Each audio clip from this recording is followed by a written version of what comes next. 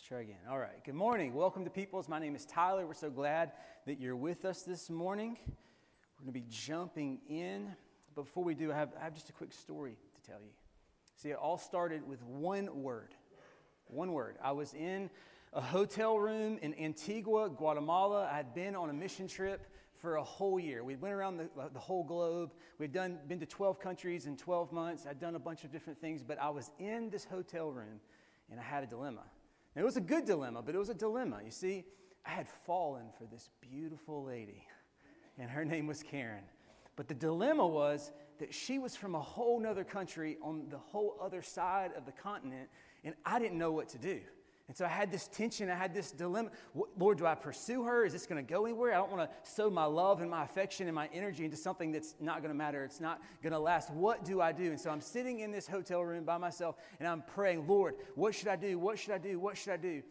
And after a while, I heard the Lord say this one thing. He said, pursue.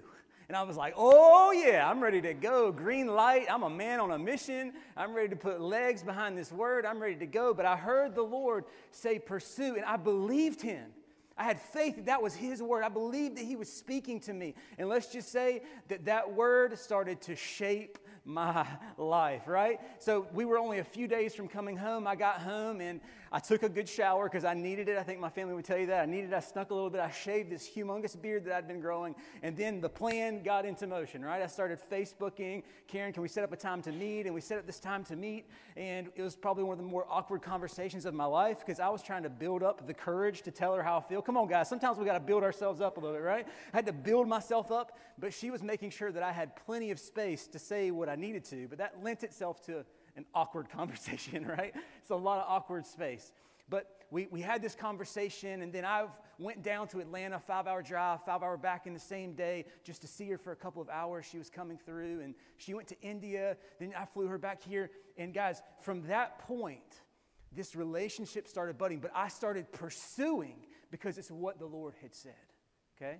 I had faith in what he said, and it began to shape the way I lived, unto a trip to British Columbia, unto a conversation with her parents, and then getting engaged, and then submitting immigration papers, and then planning a wedding. All of this started with one word, but it happened because I believed what God was saying, and then I joined in to pursue. Today we're starting a new series called Living Faith, and we're really excited about it. It's going to be a 6-week study through the book of James. And my wife would tell you that many times in conversation, maybe there's somebody like me in here, but I just want to get to the main point. Anybody else? I appreciate the story, but can you get to the main point? Like, I just want to know what's going on in the story. Let's get to the main point. So here's the main point of the series.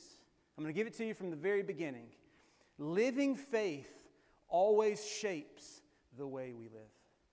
Okay? A living faith, a faith that's alive, always shapes the way we live. Because how many of you guys know that faith is not just an internal reality? It's not just something that happens in our minds or our hearts. Our faith is always lived. It's always expressed in the way we talk to our coworker, in the way we treat our kids, in the way we don't beep or maybe beep the horn at the person who cuts us off in traffic, right? However that happens, look, our faith is always lived. But often for many of us, there's a humongous gap between what we say we believe and what we actually do. And so in this 6-week series, we want to jump into the book of James because James wants to help us close that gap and learn how to apply God's word to the way we live. Now, as we jump into the book of James, what you're going to find is it's arguably one of the more practical books in the New Testament. Some even call it the Proverbs of the New Testament because they have such practical wisdom to it. But James is pretty direct, okay? Out of 108 verses, 54 of those verses, half, are commands. He's giving us some serious direction. He's like, I'll tell you exactly what you need to do. And so we're going to jump in and we're going to receive from James. So if you would turn your Bibles with me to James 1. And we're going to read verse 1 together, and then we're going to get some context on the book. James 1, verse 1. James, a servant of God and of Lord Jesus Christ, to the 12 tribes in the dispersion, greetings. All right, so as we pick up the book, first we have the author identifying himself. He says that his name is James. The only problem with that is that James was a super common name. Jesus had 2 disciples named James. Jesus had a brother named James. So the question starts to become, which James is writing this book? And the author doesn't tell us. And as you start to unfold the different passages, you can start to try to dig some of this out. But it's generally accepted by most all scholars that this was the brother of Jesus who is writing this book. And I find that really interesting. Even as I was digging in this week, studying a little bit, you start to get a little bit of insight into Jesus' family. Go back to Matthew 13 with me real fast. We're just going to hit this because this is interesting, okay? Is that okay? Can we take just a second, bunny trail? Matthew 13.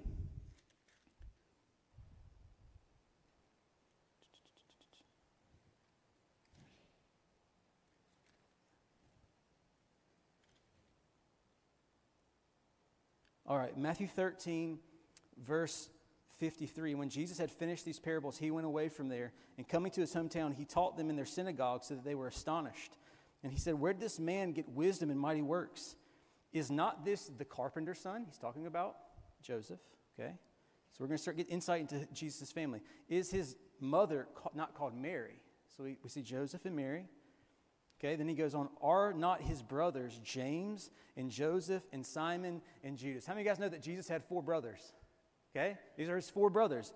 James, Joseph, Simon, and Judas. Judas is actually another New Testament writer. His name is Jude, got shortened, but he also wrote a book of the New Testament. But we see his 4 brothers, and not only did he have 4 brothers, but it goes on and it says, and are not all his sisters with us? So there's multiple sisters. So see, Jesus came from a pretty big family, but he had 4 brothers, and James is one of his brothers. Now, let's just be clear. I'm going to call him his brother. He's his half-brother, okay? They had the same mom. They didn't have the same dads, all right? Let's just be clear.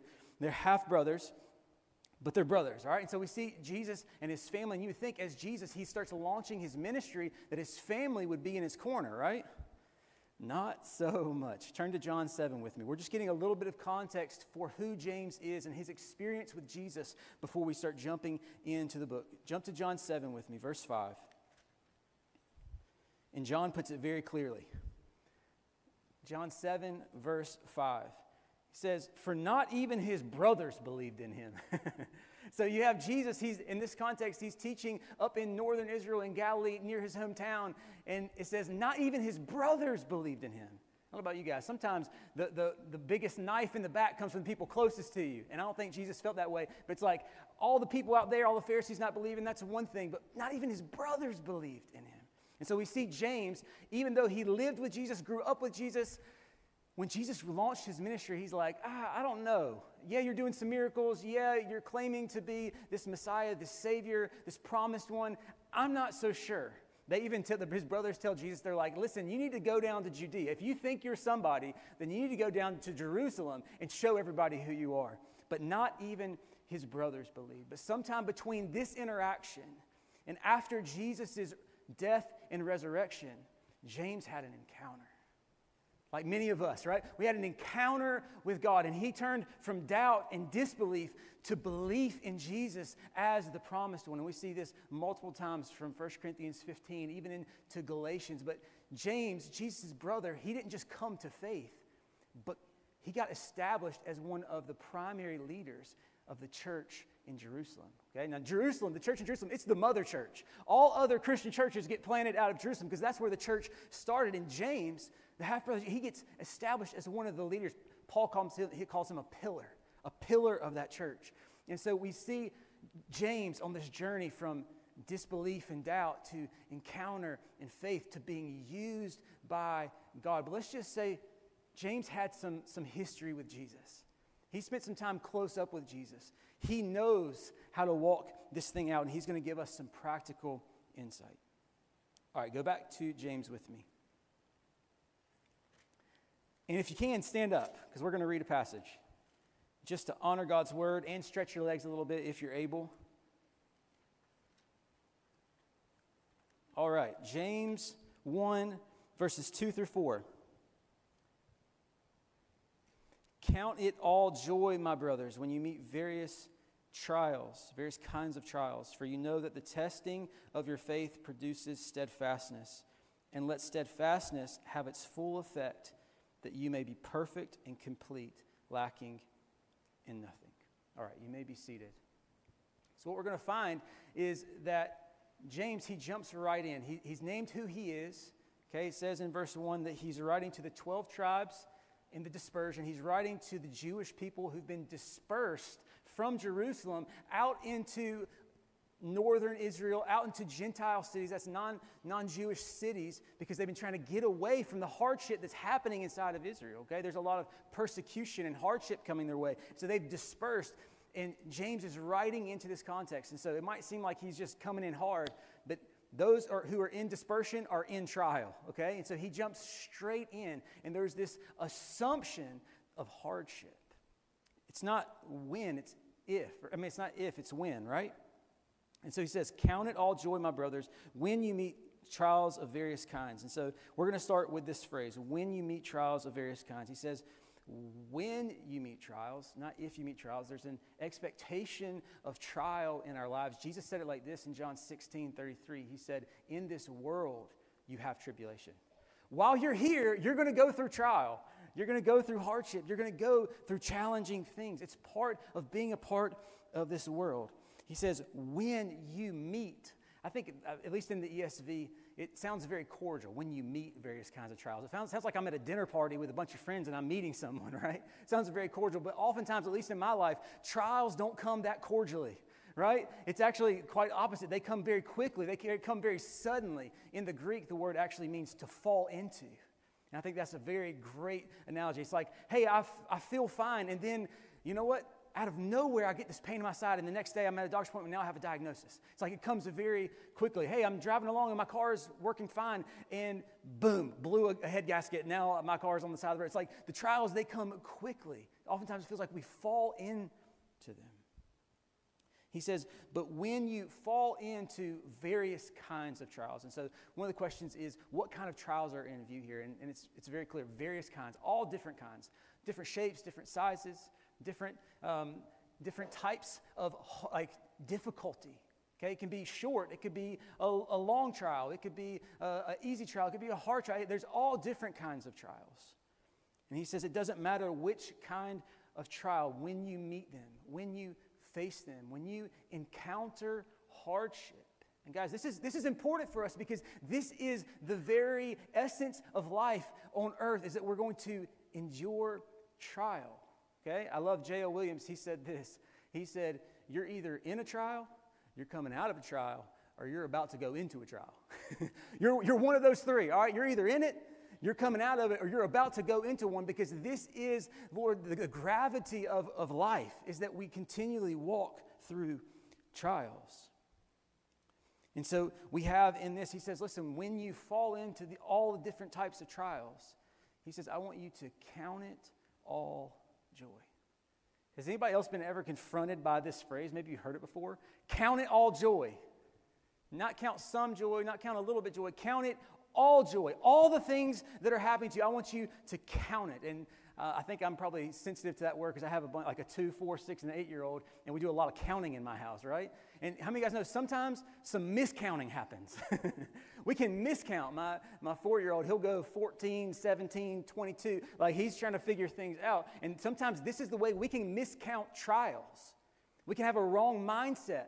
We can count them. We can think about them wrongly. And right as we jump in to James, he's coming after the way we look at hardship.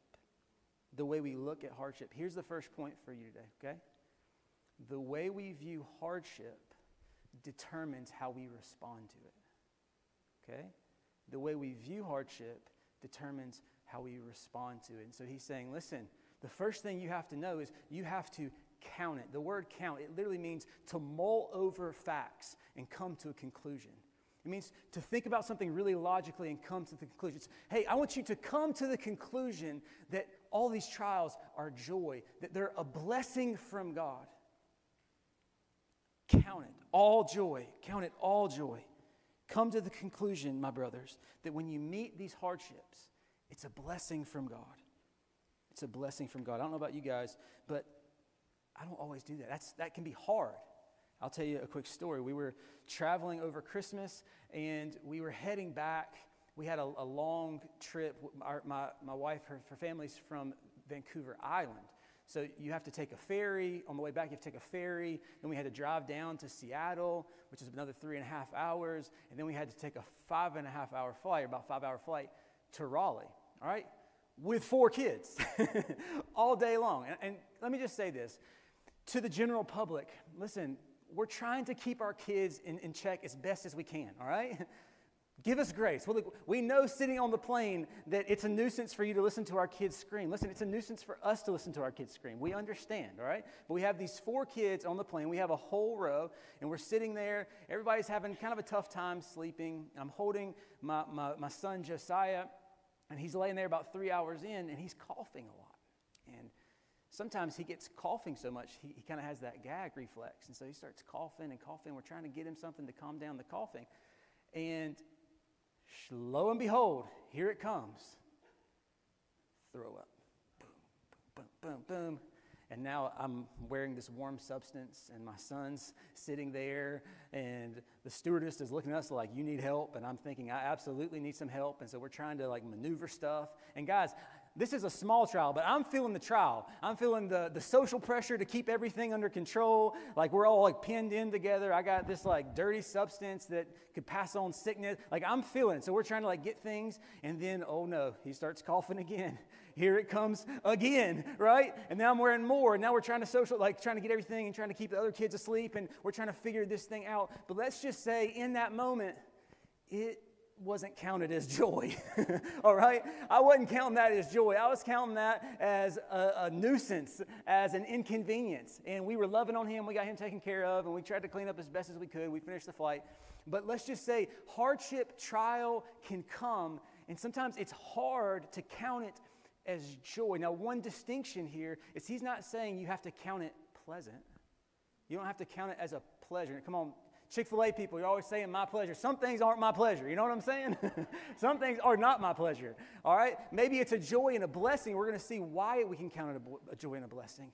But some things aren't my pleasure. And I don't think that's what he's saying here. He said, but you can count it a blessing. You can count it a joy.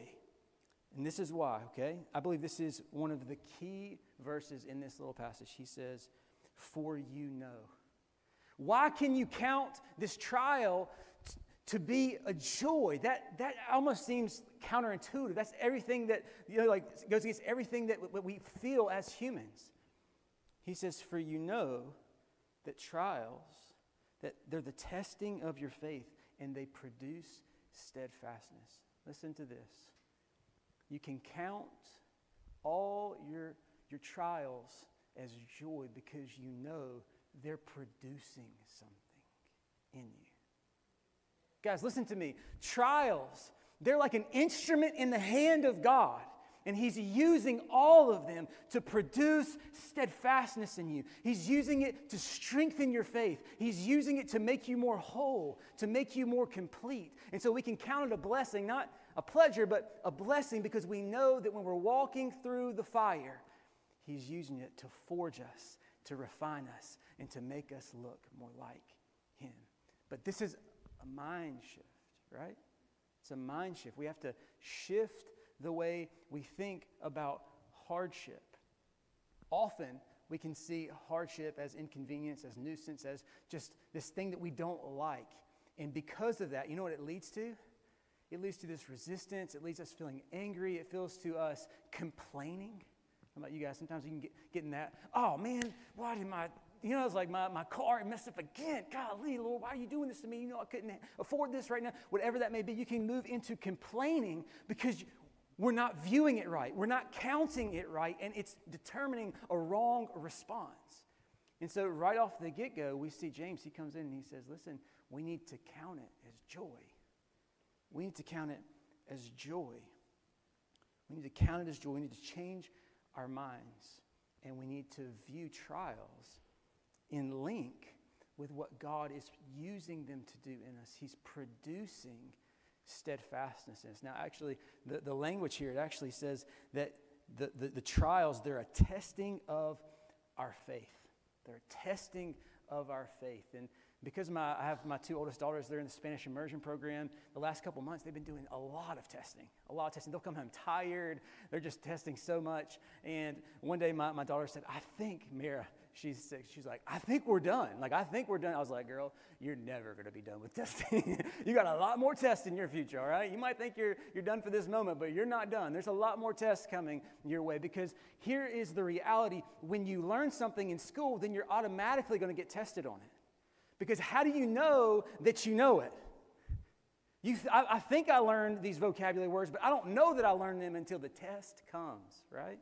And it's the same in our faith. It's that God, He's growing us, but as He's growing us, He's coming to test our faith.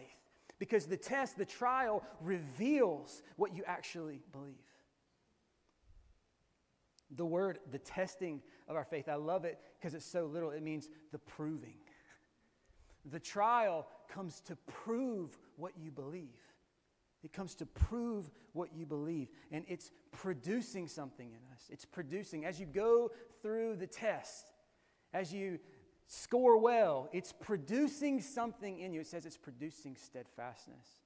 It's producing steadfastness. The word, it literally means to be immovable, unshakable. To not be swayed, unwavering. This is the idea that as you come through the trial, and you've been holding on to faith, you've been believing God, you've been counting it joy, then your faith gets a little bit stronger and you become a little bit more immovable. Isn't that a blessing?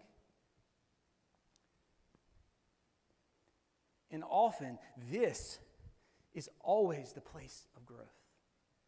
Listen, everybody's high-fiving when the blue sky's out, right? Yeah, buddy, bless the Lord. This is good. This is awesome. My life is great. I got money in the bank. My house is in good control. My relationship's good. Everything's good. High five, bless the Lord. Everything's good. But when the trial comes, when the hardship comes, it starts to reveal what you actually believe. It's coming to test your faith. Are you going to hold on to that very thing you said you believed about God, that He's good, that He's faithful, that we're singing of just a few minutes ago? When the trial comes, can you hold on to that truth and still declare it and still believe it? And if you can't, if you continue to hold on to Him, Lord, I can't see the way forward, Lord, I don't know how to get through this, but I believe You're good, I believe You're kind. And then the trial lets up, and then what you find is you're more resolved. That you believe Him, that you're more immovable, that you're more unwavering in your faith than ever because you've passed the test and He produced something in you. We count it joy because we know that He's using the trial to produce something in us. It's like, you guys have heard that politicians, they will never let a good catastrophe go without being used, right? They're going to try to get their policies into this catastrophe bill. They're going to use it, right? Like, they're not going to go let a catastrophe be unused. Guys, listen, God, He's not going to let a trial be unused in your life. He's producing something in us. He's producing steadfastness. And it actually says in verse 4, it says, and if you let steadfastness have its full effect, then you may become perfect and complete, lacking in nothing. Lacking in nothing. And the word perfect here, it's not perfect in the way we think about it. Like Jesus was perfect, flawless. It literally means to be whole. And He says, listen, as you come through the trial, as your faith is tested and steadfastness, this unwavering is produced in you, then you're going to be whole. That you're going to be complete in faith. But it doesn't come without the trial. It doesn't come without the trial. And so how we view hardship really matters. How we view suffering really matters because it determines how we respond to Him. And so as we're going to move on because this is just one point. All right? This is just one point. We're just warming up. We got a whole other thing to get to. All right? But this is just one point. How do we respond to trials? The first one is that we count it joy. That we count it joy. And how do we apply that? Guys, listen, mind shifts, okay? Changing your mind, changing the way you view things, it takes time, okay? Like you're probably not going to do it perfectly tomorrow, but we start. We start somewhere. Instead of complaining, we're going to be thankful. When your tire blows, you say, instead of, like you start going after the complaints, then you start going after thank you. Or maybe you start practicing thankfulness. Instead of complaining and grumbling. This is one way that we start to shift our minds, is by declaring the goodness and faithfulness of God when hardship comes towards us. Now, go to verse 16. We're going to be skipping a few passages here. And the reason why is because there's a lot. There's a lot, all right? But we want to get to this one point because one piece of trials is that when we're going through trials, often we're more vulnerable to the attacks of the enemy, okay? We're more vulnerable to the attacks of the enemy. And I love this. Verse 16, he says, "Do not be deceived, my beloved brothers. Every good gift and every perfect gift is from above, coming down from the Father of lights, with whom there is no variation or shadow due to change. Of his own will he brought us forth by the word of truth, that we should be a kind of first fruits of his creation." And this is the idea. And this is the same context of trials. Okay, he talks about, listen, if you're lacking wisdom in trials, listen, you can don't compare in trials, don't point your finger at God in trial. He starts addressing some things. But he comes down and he says, listen, in the midst of trial, it can reveal and start to stir up doubts in our hearts. How have you been going through something, and then you start to look up and say, God, are you even good? Are you even faithful? Are you even kind? Because if you were, how would you allow this? How would you let this thing happen? And the doubts can start to creep in. And I love James because he comes back to nail this thing down. He said, do not be deceived. Don't let your mind be drawn away from the truth that God is good, that he's a giver, that he provides, that he's kind, that he's for you, that he'll never change. I love that he comes to nail these truths down. You see, he says, every good gift, every perfect gift comes from the Father. He's a giver. Every good thing comes from me. He's using your trial, but he's also the one who gives you every good thing. It's who he is. Then he goes on and said there's no variation or shadow due to change. He says he doesn't change at all. He's good, and it's never changing. It doesn't matter what you go through. Verse 18, of his own will he brought us forth by the word of truth, that we should be a kind of first fruits of his creatures.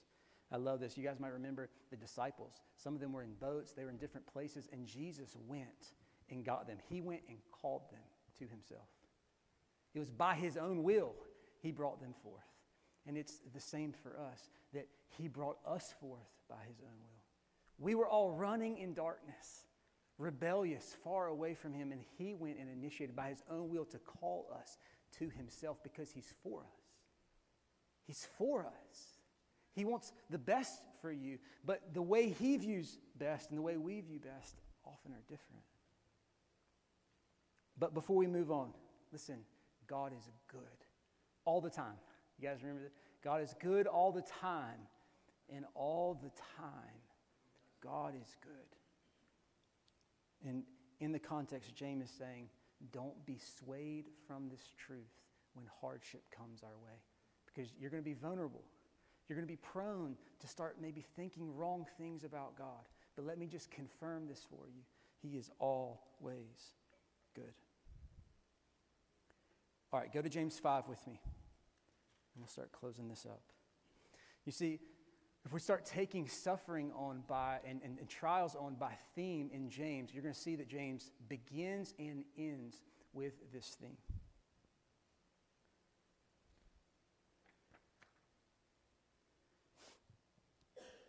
James 5, verse 7 through 11. Be patient, therefore, brothers, until the coming of the Lord. See how the farmer waits for the precious fruit of the earth, being patient about it until it receives the early and the late rains. You also be patient. Establish your hearts, for the coming of the Lord is at hand. Do not grumble against one another, brothers, so that you may not be judged. Behold, the judge is standing at the door. As an example of suffering and patience, brothers, take the prophets who spoke in the name of the Lord. Behold, we consider those blessed who remain steadfast, immovable. You have heard of the steadfastness of Job, and you have seen the purpose of the Lord, how the Lord is compassionate and merciful. And so the first point of today was this. It was that when we encounter trials, we need to shift the way we think about it. We need to count trials as joy. But on the other hand, he says, I want you to count it as joy, but I also want you to be patient. Whew, I don't know about you guys. When my kids start screaming, sometimes that feels like a trial. You know what I want to do? I want to stop it as soon as possible. As soon as I can stop that scream would be great. And often this is the way that we endure trials. We want to stop it as soon as possible.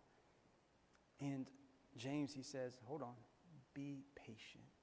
The word patient, it literally means to be long-suffering, not to lose heart, to persevere through offense.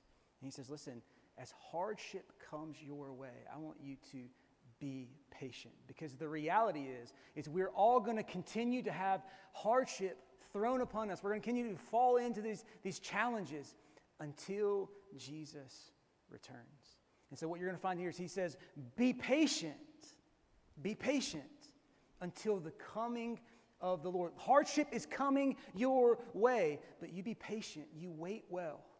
You persevere well until he comes. And I love this because you know what he's doing? He's giving us the light at the end of the tunnel. Isn't that awesome? Sometimes it's hard to persevere when you don't know when it's going to end. And he says, there's an end coming to all your pain. There's an end coming to the trial and the tribulation. It's when he comes. So just be patient. Just be patient until he comes back. And you guys know that I get really excited. He starts using farmer language. All right?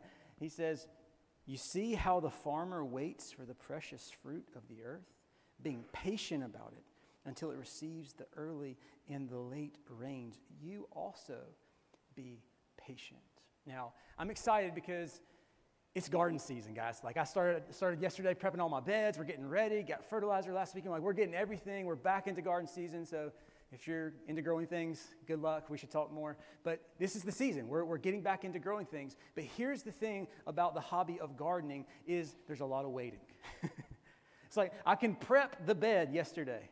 I have the seedlings going in my laundry room. I think my wife's okay with that, but it's full of seedlings, all right? So I have seedlings in there. We're getting everything sorted. But listen, when I put the plant into the ground, hopefully some next week, you know what I do? Wait. I wait because there's nothing I can do, or very little I can do, to hurry up when that kale plant matures and I can start picking off of it. There's a certain time when it will produce, when it will be ripe, when it will be ready. I have to wait. Now, I'm going to go ahead and tell you, I have to wait for that plant to produce, but man, I'm fighting weeds. I'm fighting insects and disease. I'm fighting the weather. I still have some trial going on, but I have to wait for the plant to produce. And sometimes, even as farmers, you start seeing the plant, and it's not really ready, but you want to go ahead and harvest some, but you need to wait. You have to wait until the plant is ready, until the leaf is ready. I can get this much harvest, but if I wait 2 more weeks, then I can get this much harvest. You know, it's like I need to wait, but I want it to, like I want to go ahead and harvest. And I love the analogy here because he's saying, listen, as the farmer has to wait for the plant to mature, so when we're going through trials, we have to wait and be patient. And there doesn't mean that there's not going to be challenges along the way. It doesn't mean we're going to have hardship, but it means that we're waiting because the end is coming and Jesus is going to come and he's going to make all the wrong things right. But we have to persevere well. We have to persevere well. He says, establish your hearts for the coming of the Lord is at hand. Do not grumble. You know, we were talking about trials and grumbling, complaining against one another, so that you may not be judged. Behold, the judge is standing at the door. This is a reality. We're going to be patient. Jesus is coming, and everyone will be judged by him. But he says, as an example of suffering and patience, an example of suffering with patience, right? Suffering and patience. You see how these two go together? He said, brothers, if you want to see suffering and patience, look at the prophets who spoke in the name of the Lord. Behold, we consider those blessed who remained steadfast. Wow, those who were tested, those who went through trial with patience, and they remained steadfast, they remained immovable, they went through the test. He said, we call them blessed. And he said, you have heard of the steadfastness. Are you seeing this word over and over? Steadfast, steadfast, steadfast. You've heard the steadfastness of Job. And you've seen the purpose of the Lord, how the Lord is compassionate and merciful. The steadfastness of Job. You guys remember how he lost everything? Almost everything. If you listen to comedy, Christian comedy, Tim Hawkins, he does this little bit on, he was like, have you ever considered how Job lost everything, but like the enemy let him keep his wife? He's like, he took his kids, took everything else, but he let him keep his wife. Like, no, I know what I'm doing. Let him keep her. It's like there'd be more challenge with her there. I'm just playing. But it's like there was a steadfastness to Job that he lost his health, he lost his children, he lost everything. And yet, when the test came, he wasn't cursing God. He stood fast. His faith was steadfast and immovable. And so we start to see even James drawing it to a close, and he's saying, look, be patient like Job. Listen, when the suffering and the hardship comes, be patient. Everything in us is saying, make the trial stop. Make the suffering stop. Make it all stop. I just want ease. I just want everything to go well. And James is saying, be patient. Endure well. Endure well. Turn with me just a couple pages, actually. 1 Peter 2. This was just in my mind this morning, so I just want to share it as we close. 1 Peter 2, verse 20. For what credit is it if when you sin and are beaten for it, you endure? But if when you do good and suffer for it, you endure, this is a gracious thing in the sight of God. Some say this is a blessed in the sight of God. For to this, suffering for doing what's good and enduring it. He said, to this you have been called, because Christ also suffered for you, leaving you an example so that you might follow in his steps. So he's like, listen, I'm calling you to this thing. Just as Jesus endured hardship, he endured suffering, even unjustly, and yet he dealt with it with patience. He suffered well. He endured. He persevered. He said, it's to this that you've been called. Listen, I'm just going to go ahead and speak this strongly, okay? I believe in the Western church, this is one major deficit that we have. You see, in the West, we have a lot of ease. We have convenience. We have a lot of things going for us. And we resist suffering and trial like the plague. And yet, it's essential to our faith. In fact, it's inevitable. It's a tool in the hand of God. And so James, he's saying, listen, don't stiff-arm trial. Don't stiff-arm suffering. He said, you embrace it. You shift your mind about it. You bless God for it. You be patient in the midst of it because he's using it. He's coming and he's good. Amen.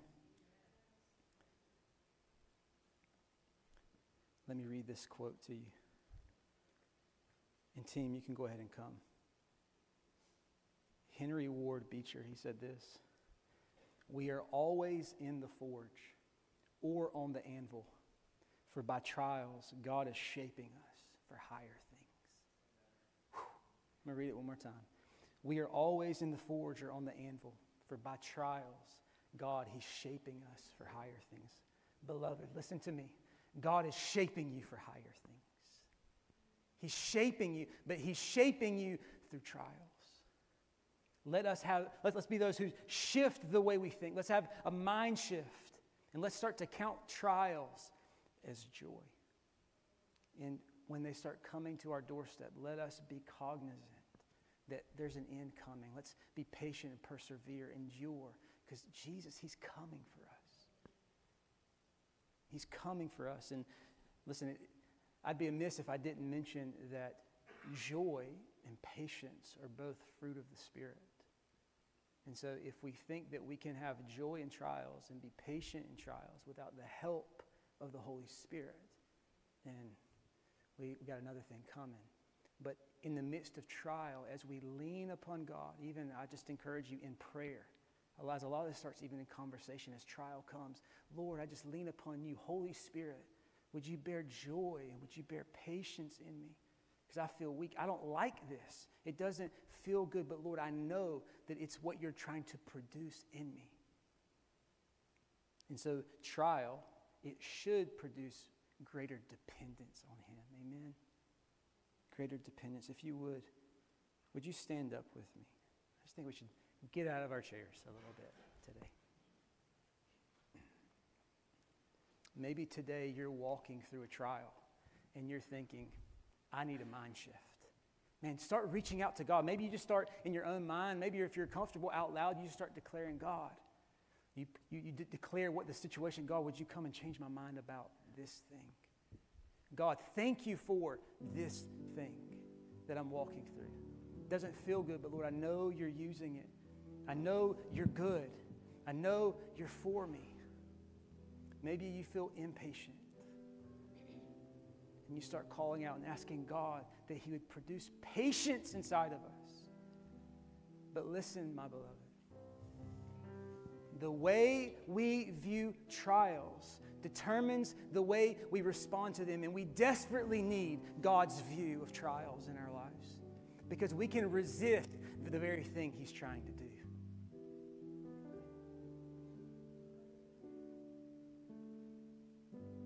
Listen, the altar's open, your seat is open, but more than anything, we just want to come before God. Maybe you just need to thank him. Maybe you just want to worship.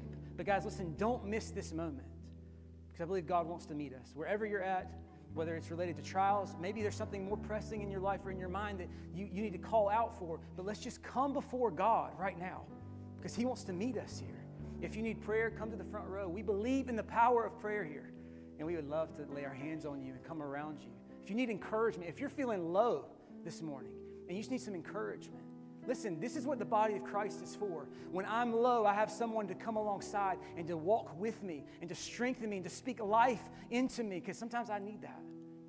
But we want to be the body of Christ. We want to come alongside one another. So if you need ministry, come to the front.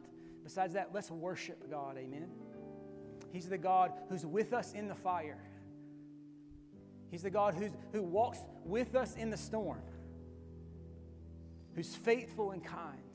Jesus, we bless your name today. We worship you, faithful one. We thank you that you're good today, and there's nothing that changes that. Our circumstance, the headlines, God, there's nothing that changes your goodness. God, I ask that you would shift our thinking, that you would shift our minds this morning. God, that we would begin to see trials and hardship the way you see them. God, that we would begin to count it as joy. God, that we would begin to walk with patience. But God, that we would cling to the truth of who you are, that you're good and that you're kind. Lord, even now, we just give this time into your hands. Holy Spirit, would you minister to us? Would you encourage us? Would you strengthen us? We ask in Jesus' name.